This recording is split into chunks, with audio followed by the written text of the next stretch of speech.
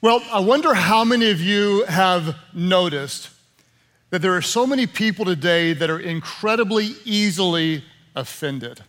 Who would say you've noticed? People are really easily offended.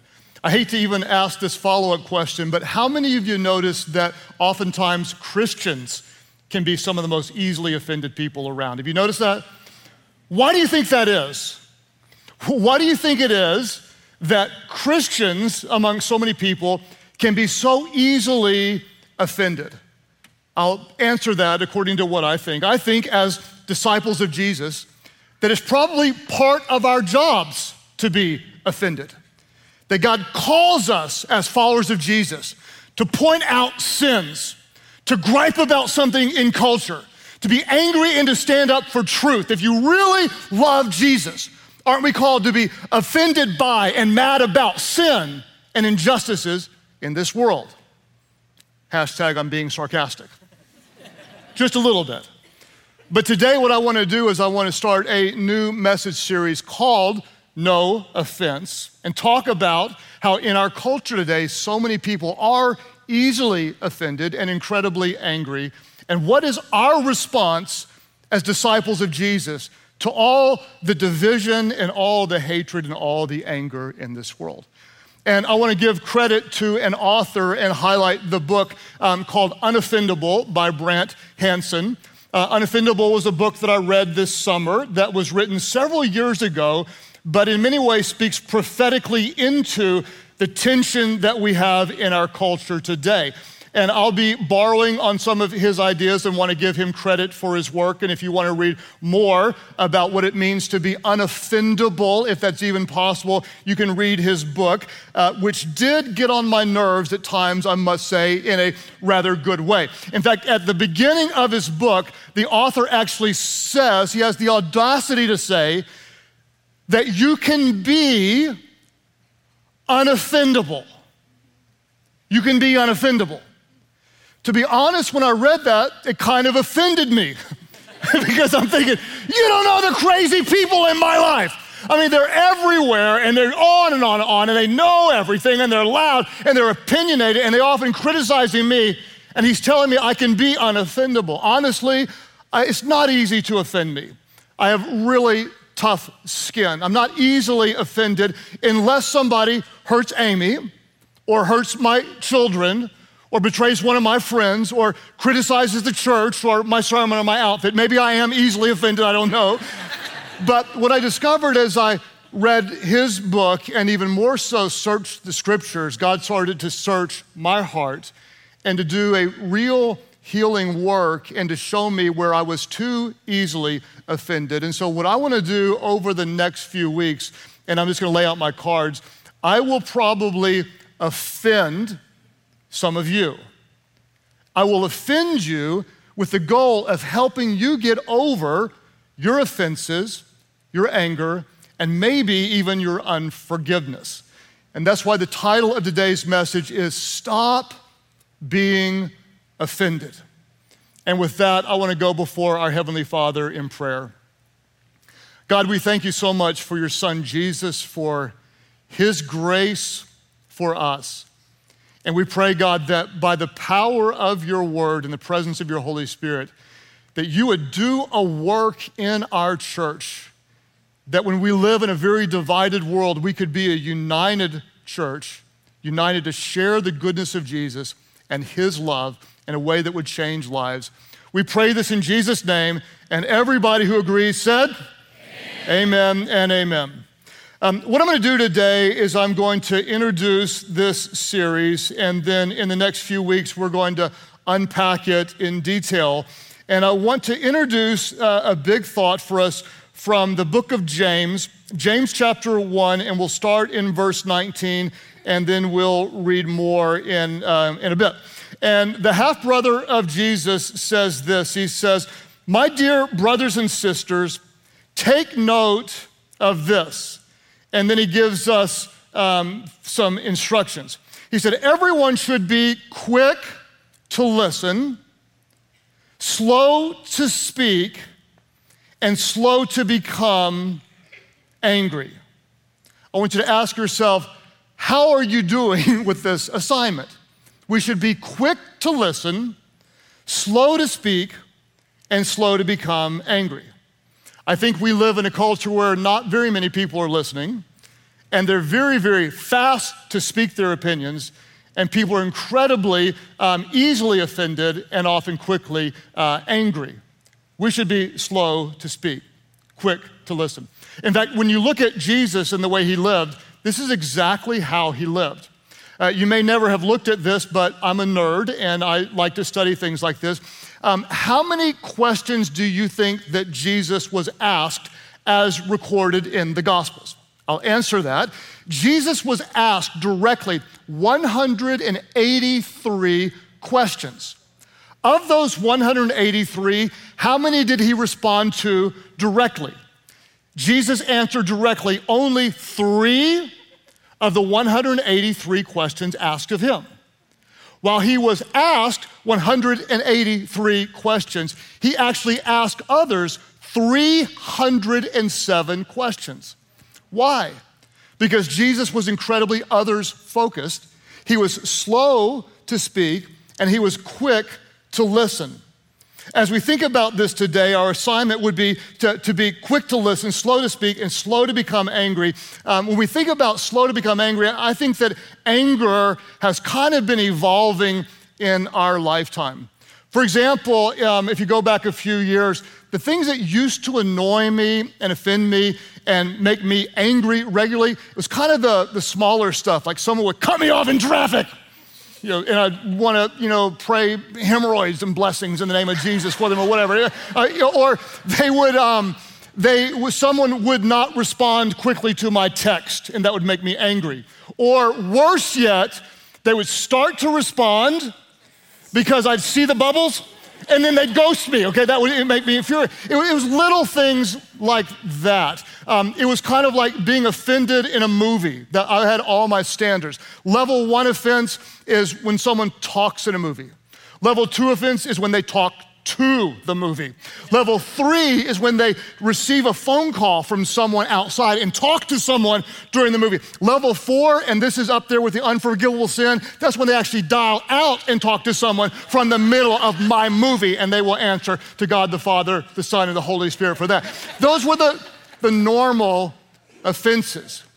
But it seems like anger has kind of escalated in our culture today. It's all around. It's anger at the idiots on social media, arguing about vax, no vax, mask, no mask, the visible leader who abused their power, whoever kneels at the national anthem or whoever doesn't kneel during the national anthem. It's getting angry about your issue, whatever your issue is, because we all have our issue. That thing that we think everybody should be upset about, and we should be fixing this, and if we're Christians, we're gonna do this, and it's a very singular issue, one amongst hundreds of issues, but you get angry about your issue, and then you take it to the next level. You get angry at other people because they're not angry about the thing that angers you. Is that too real? It's that anger is kind of evolving. And I don't know about you, but I find myself easily agitated and more easily angered, and I don't think that's pleasing to God. And it's hard to admit, and this may not be true for everyone, but I actually think that there are some people that like being angry. I wouldn't say they like what angers them. I don't like the offense that angers them, but I think there's a part of some people that enjoy being angry because like we have life groups. If you're not in a life group is where we come together and we build life and we encourage each other. I think there are some people almost have anger groups. It's their social media feed. It's, you got your 73 friends on Facebook and you're all ticked about the same thing. And you just repost the things that tick you off and yeah, truth. And you're angry about things. It's your little group at, your little soccer moms together, you're angry about the same thing as your buddies at the gym, we're angry about the same thing. And when we're angry, it's kind of fun because we actually feel morally superior. Because we're in the right and everyone else is wrong. They're evil. They're either evil or they're an idiot or they're an evil idiot. We're easily angered. And I don't think that's pleasing to God. So I want to ask you the question, how effective is your anger? Like, how's it going for you? If you're easily angered, is it working? Is it making you more like Jesus? Is your anger pointing others to the intimacy and the life and the freedom and the joy that's found in Christ? How effective is your anger? Is it making you more loving? Is it drawing other people into a more joyful life? And I'll give you a little spoiler alert. The answer is going to be negative. It's not working according to Scripture. In fact, James chapter 1, verse 19, we'll look at our verse again, and then we'll add one more verse to it in verse 20. Scripture says this: everyone should be quick to listen, slow to speak, and slow to become angry. Why? Because human anger does not produce the righteousness that God desires. Your human anger, whatever it is, your anger at the small offense or your anger at the major betrayal, your anger at the opposing political view or the guy that gave you the middle finger in the parking lot, whatever it is, your human anger does not produce the righteousness that God desires. If you're like me, you may want to push back a little bit. But Pastor Craig, you don't understand. My anger is a righteous anger. My anger is a righteous anger because I'm angry over sin. And you might be. There probably is such a thing as a righteous hatred against something that breaks the heart of God. But I don't know if you've noticed this about righteous anger. Whenever we're angry about someone's sin, it's always someone else's sin. Have you noticed that? So if we're really honest, it might not be just like a righteous anger. In some ways, it could be a self-righteous anger. Because as Christians, it's real easy to criticize their foul language, but ignore our own spiritual pride. It's easy to judge their sexual sin and ignore our gluttony.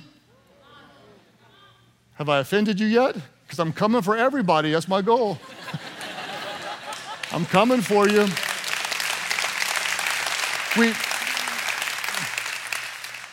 We tend to think that our anger is justified.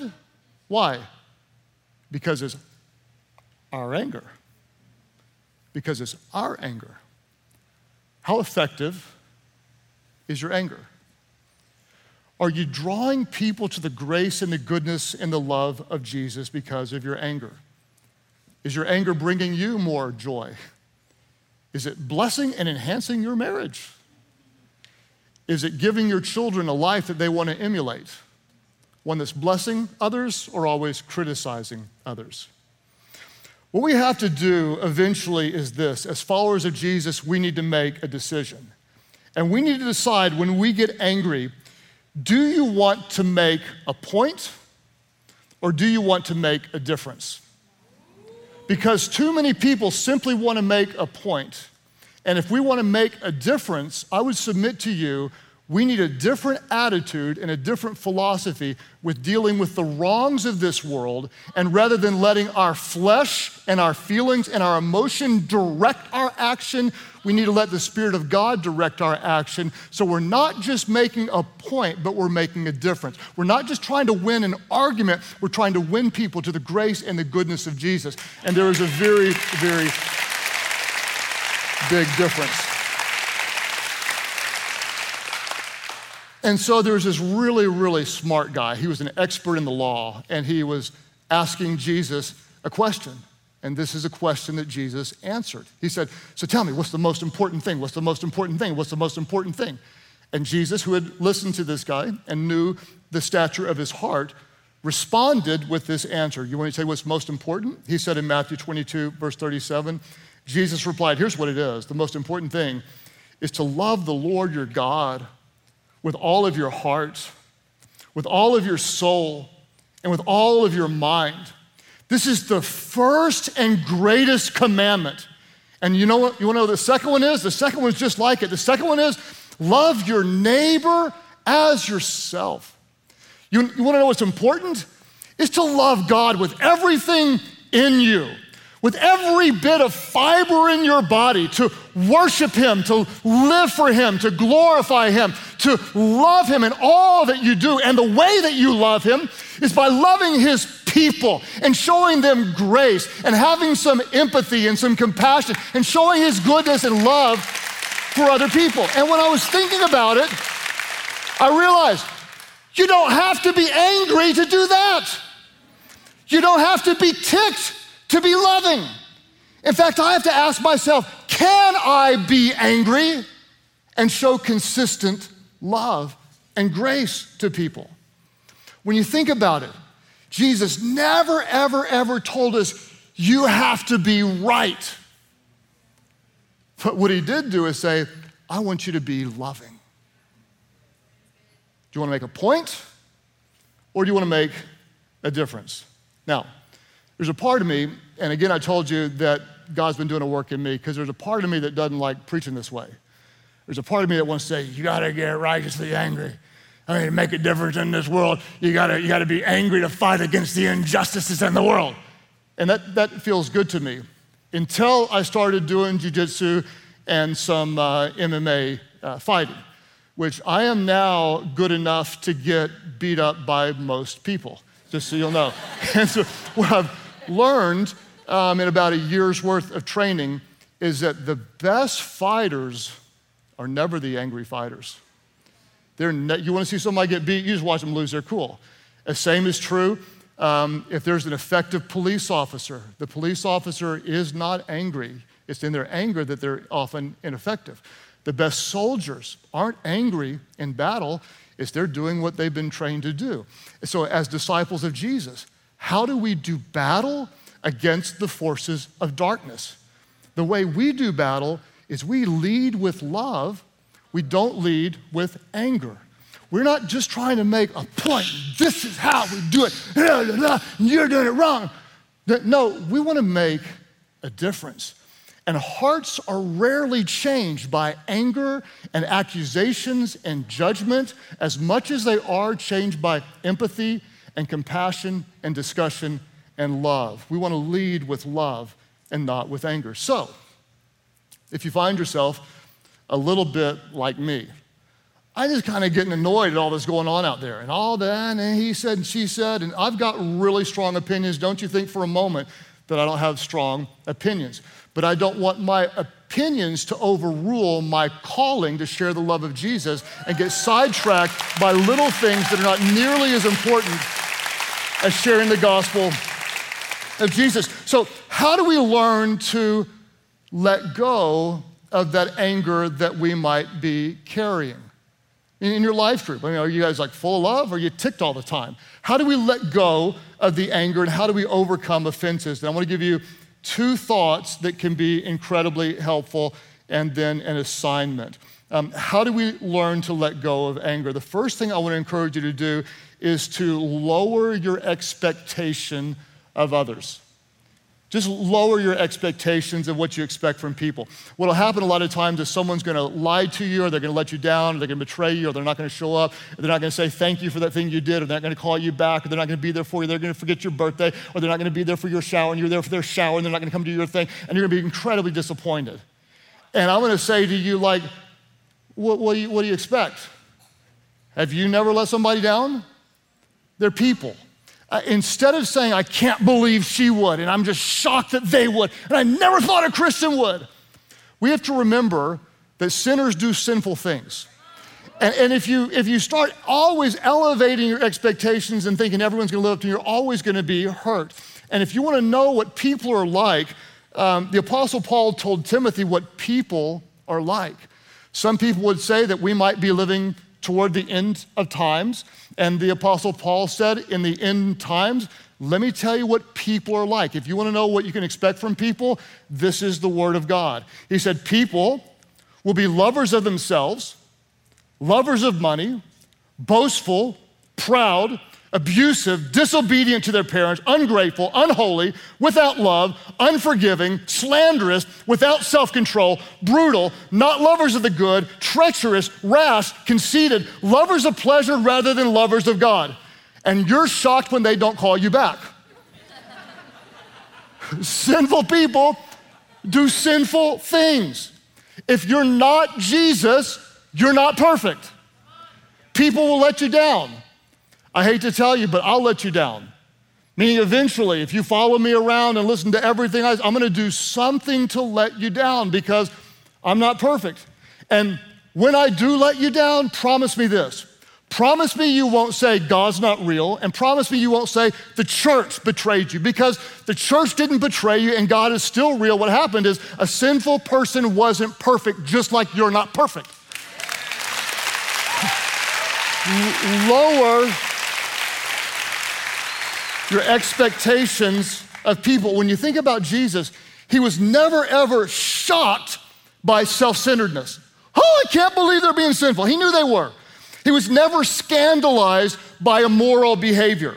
You just watch as you go through story after story. When Jesus walked up on the woman at the well and realized that she had been married 5 different times, and the man that she was with, she wasn't married to, she's shacking it up, doing the thing with this guy. And what does Jesus do? He goes, oh, I can't be close to you, and you're one of those types, and oh, I'm not even around here, I gotta get away from you, and I can't wait to tell Peter and John. This is not gossip, this is prayer. We're gonna pray for her because she's looking for love in all the wrong places. Jesus didn't do that.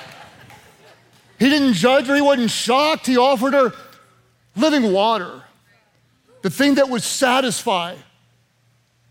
It would help meet the need that she was looking for. He wasn't shocked by scandalous behavior. Whenever the disciples were like posturing themselves, like, who's Jesus' favorite? And who gets to sit by his side? Who's gonna be the top ranking disciple? Who's gonna be the RHM and the KOG? The right-hand man in the kingdom of God. Who's gonna be that guy? I'm thinking at some point, Jesus is just gonna lose it on these idiots. Like, I had enough. You kidding me? You freaking kidding me? Do you remember who you were? You're nothing but a tax collector, and I'm the Savior, I'm the Son of God, I'm righteous, I'm sinless, you're sinful, I'm sick of your attitude. Get out of my face. He didn't do that. He just kept on loving them. Think about Peter. We're talking inner circle Peter. And Peter is like bragging, I'm your guy. You, me, all these other loser guys, hey, they may not show up for you. They don't got your back. I got your back. I'm on your team. I'm always with you. You need anything, I'll never deny you. I'll always be there. If everyone else lets you down, I love you the most, and I'll never disappoint you. And then what did Peter do? Well, he obviously lied. He betrayed Jesus. He denied him. He stabbed him in the back, and he abandoned Jesus. And what did Jesus not do? Jesus didn't quit his life group. He didn't go on a Facebook rant, all people suck, right? He didn't do that, right? He just forgave Peter, kept on loving Peter, gave Peter a new assignment to go out and take care of the sheep. How do you get over being so easily offended? Lower your expectation. We're all sinners. We all mess up.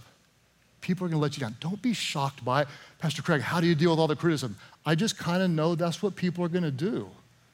I don't expect anything different. Lower your expectations. The second thing I would encourage you to do is raise your gratitude for God's grace. Lower your expectations of other people, but raise your gratitude for God's grace. I would love to see a show of hands at all of our campuses of all of you who have never, ever, ever sinned. You've never done anything wrong. You've never, you deserve God's love. You've never lied. You've never cheated.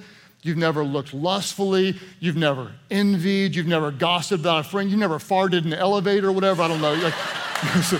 Someone like, that's not a sin. Like, if you've been in an elevator, I'd say it's a sin. Whatever. You've never done anything wrong. How is it that we're made right with God?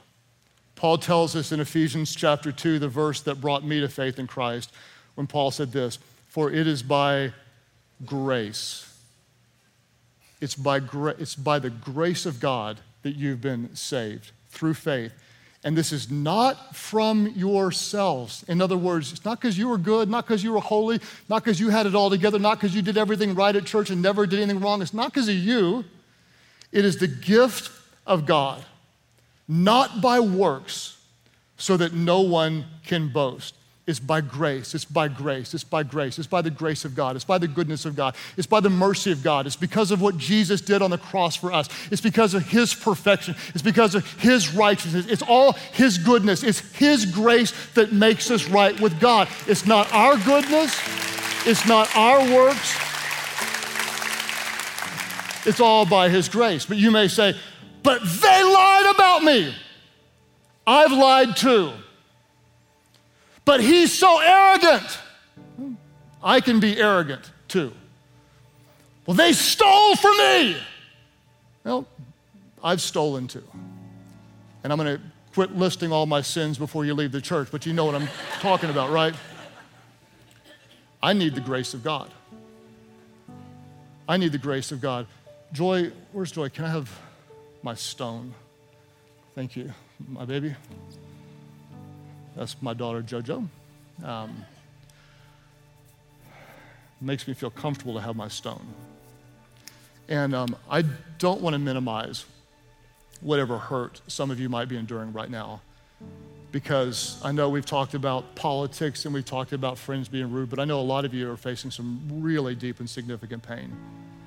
Maybe someone abused one of your children, or maybe a spouse you trusted for years was living a double life. You might be facing a horrible, horrible betrayal right now. No matter what I'd say is a level of offense, whenever we've been hurt, whenever we're angry, there tends to be a thought that I'm right and they're wrong. I'm right, they're wrong. And I'm justified in my anger. And if you're not careful, your anger then will justify your right to hold the stone. It's not that you're going to throw it, but you just like to hold it just in case you ever need to throw it. Right?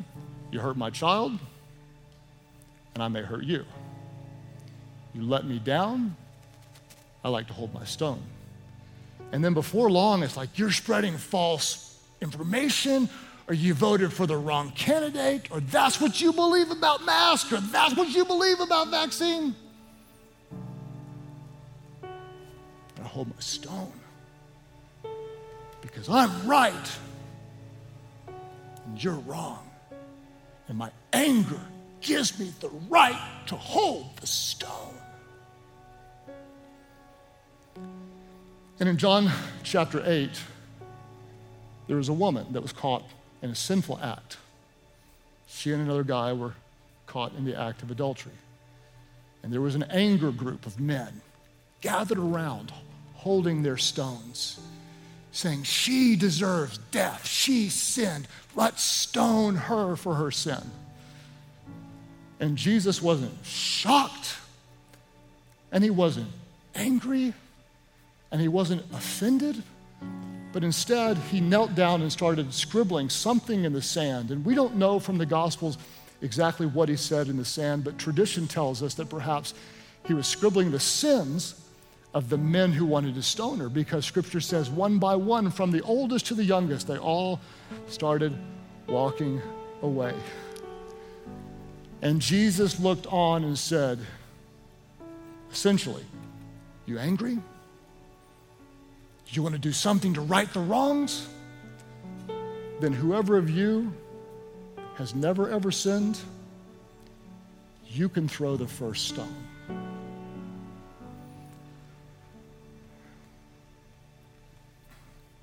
There are so many injustices in this world, and they break the heart of God. And it's easy for us to want to be righteously angry.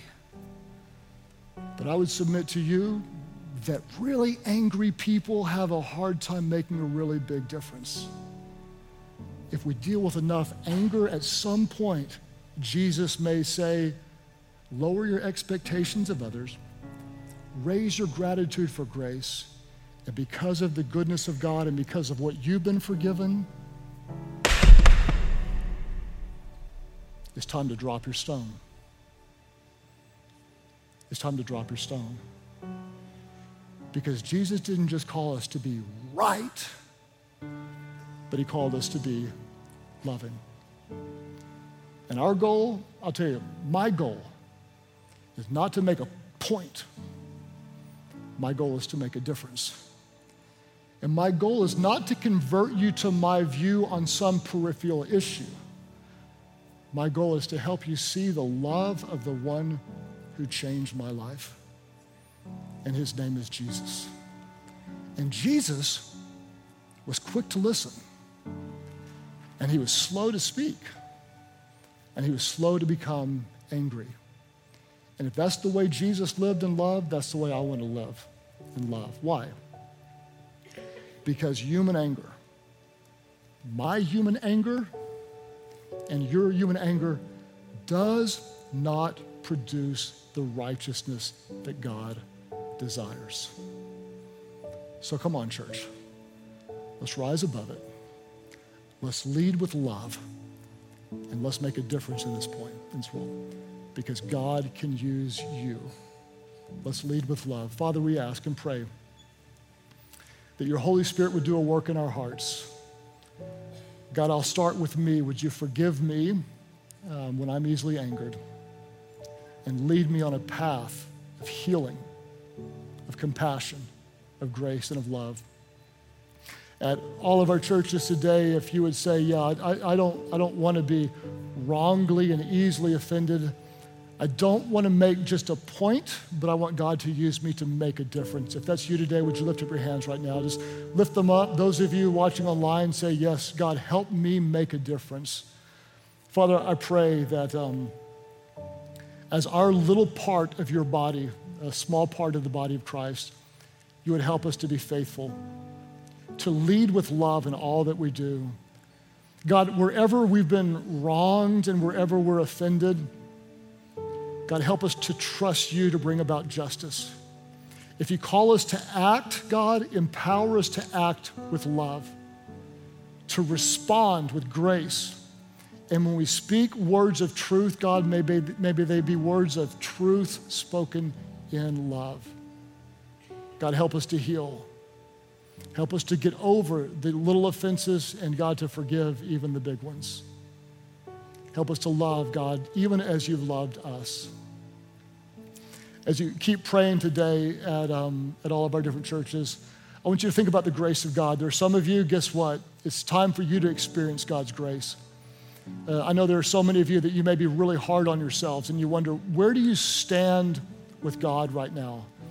You might battle with feelings of guilt, as I did for so much of my life. I'm guilty because I sinned, because I hurt people, because I lied, because I did things that were wrong. And Scripture is very clear about how we're made right with God. And I want to tell you again, it is not by our human effort. It's never by our own good works. The only way we're made right with God is by grace, the grace of God, through faith in Jesus. Who is Jesus? He's the perfect Son of God, who loved those who were breaking the heart of God, sinning against God. He loved them exactly where they were. And Jesus died in our place, the righteous one for the unrighteous. He died and God raised him from the dead. So anybody, and this includes you, it doesn't matter what you've done, it doesn't matter how dark your life is, anyone who calls on the name of Jesus, the name that is above every name, God will hear your prayers and he'll forgive your sins and he'll make you brand new. In fact, there are those of you, you're in a church building or you're watching today because this is your moment. God is reaching out to you. He's loving you. Those who say, yes, I need his forgiveness. I need his grace. Today I'm stepping away from my sin and I'm giving my life to Jesus. When you call on him, he hears your prayer. He forgives your sins. Those who say, yes, today by faith, I give my life to Jesus. That's your prayer. Lift your hands high now, all over the place. Say yes, lift them high. We've got hands going up here and over here as well. Hands all over the place. Church online, or just type in the chat, I'm giving my life to Jesus. Just type that in the chat. And as we have people all over the world, would you pray with those around you? Nobody prays alone. Just pray, Heavenly Father, forgive my sins. Jesus, save me. Make me brand new. Fill me with your Spirit so I could follow you. My life is not my own. I give it to you. Thank you for new life. Now you have mine. In Jesus' name I pray. Could somebody celebrate big? Welcome those born into God's family.